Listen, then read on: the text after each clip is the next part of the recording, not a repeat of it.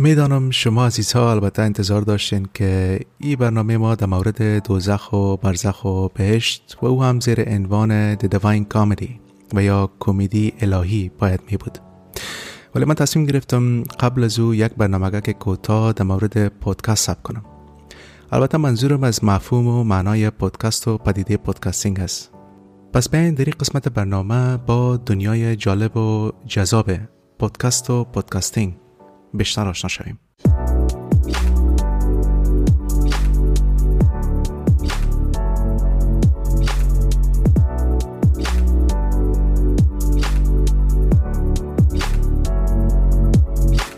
سلام، به قسمت 20 پادکست جاده میوان خوش آمدین.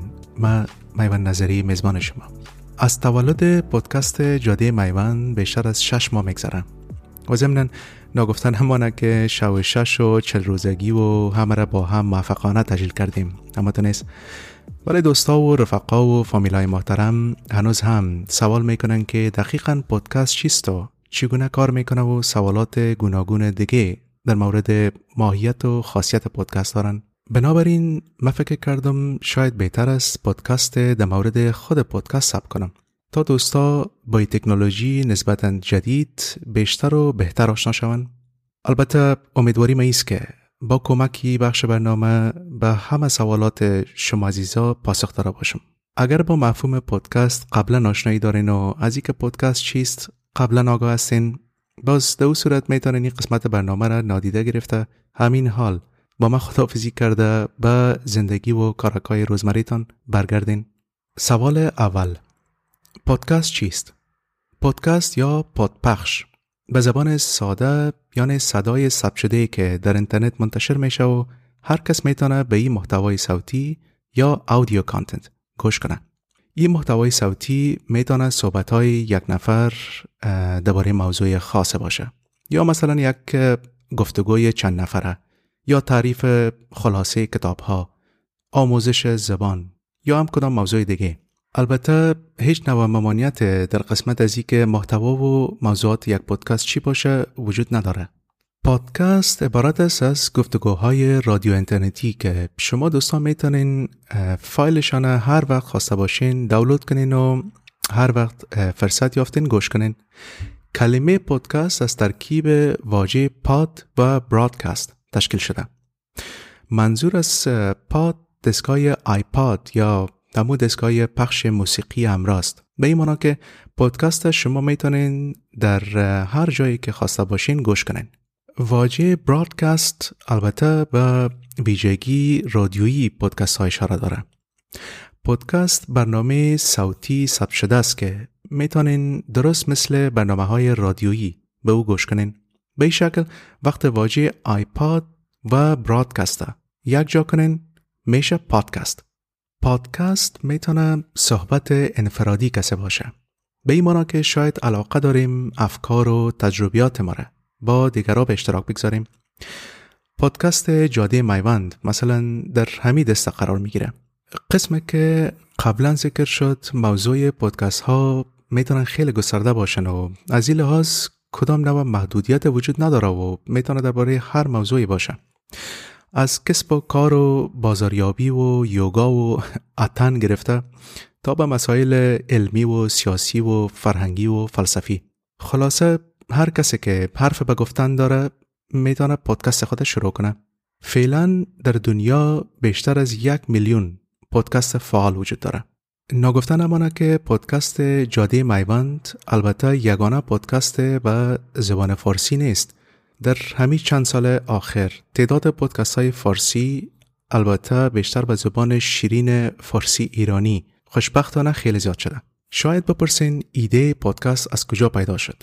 اوایل دهه 2000 میلادی بود که ایده منتشر محتوای صوتی در اینترنت به وجود آمد. ایده اصلی در اون زمانی بود که فایل های صوتی بعد از انتشار اتومات در آیپادتان پیدا شود و شما هر وقت دلتان خواست به او گوش کنین. البته چند سال طول کشید تا ایده عملی شود، اما بالاخره شرکت‌های بزرگ مثل اپل پیش قدم شدن و راه را برای انتشار پادکست باز کردن. البته بعداً وقت تلفن‌های هوشمند یا سمارت فونز در بازار زیاد شد، باز همی بود که اپلیکیشن ها یا اپس مثل سپاتیفای، ساوند کلاود و اپل پادکست آیسته آیسته پیدا شدن و به این شکل محبوبیت پادکست در بین مردم بیشتر شد. شاید پیشتان سوال پیش بیاید که پادکست با برنامه رادیویی چی تفاوت‌هایی داره؟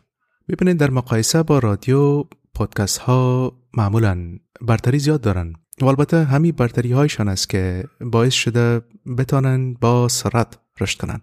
ببینین پادکست نسبت به رادیو ویژگی زیاد داره. اول خویی که کدام نوع محدودیت زمانی برای پادکست وجود نداره.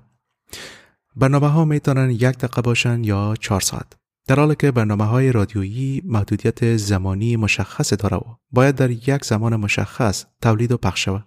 دومی که پادکست محدودیت تعداد برنامه نداره. یک پادکست میتونه هر روز، هر هفته یا هر ماه تولید شود. ویژگی دیگه پادکست است که انتخاب همیشه با شنونده است.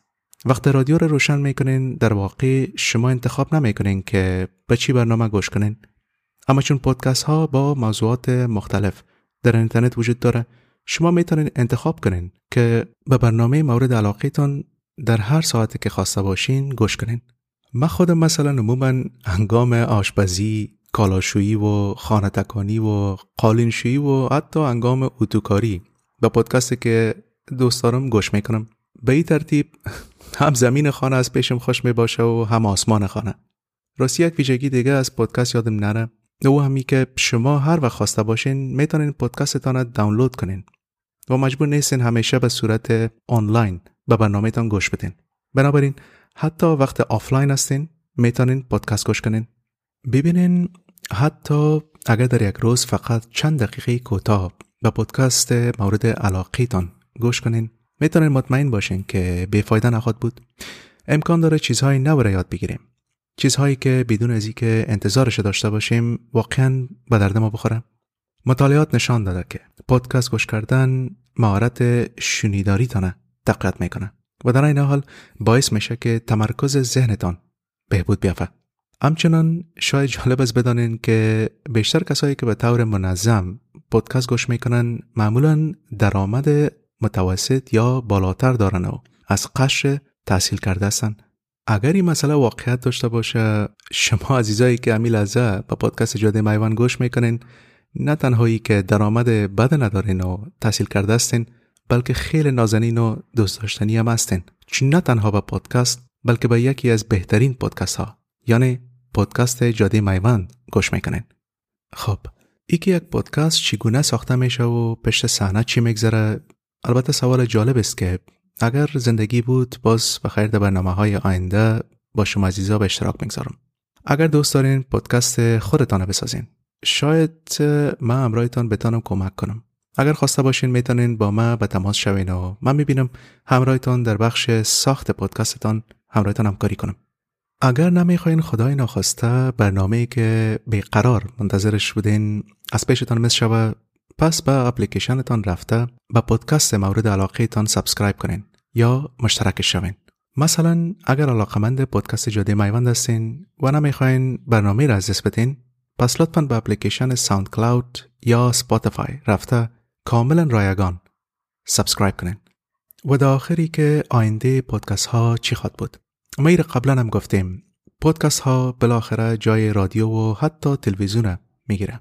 شما البته شاید از این خواهد بودین که در همین چند سال آینده رسانه‌های جریان اصلی یا مینستریم میدیا دیگه تولو تیوی، آرتی تیوی، شمشاد تیوی و لمر تیوی و الجزیره و CNN اینا که هم از دوران دایناسورها و ما باقی ماندن نخواهد بودن. در نهایت بدون شک پادکست ها جایگزین رسانه‌های سنتی خواهند شد. ایره نه تنها ما بلکه همه کارشناسایی که البته در این حساب از مکده به مراتب اطلاعات بیشتر دارن همشان همیره میگن امروز شما جهان در جیبتان دارین. تلفن‌های باهوش با همه امکاناتی که دارن باعث شدن که برنامه‌های خسته‌کن رادیویی و تلویزیونی روز به روز جذابیت خود از دست بدن. پیش از اینکه برنامه را ختم کنیم فقط یک مسئله دیگه.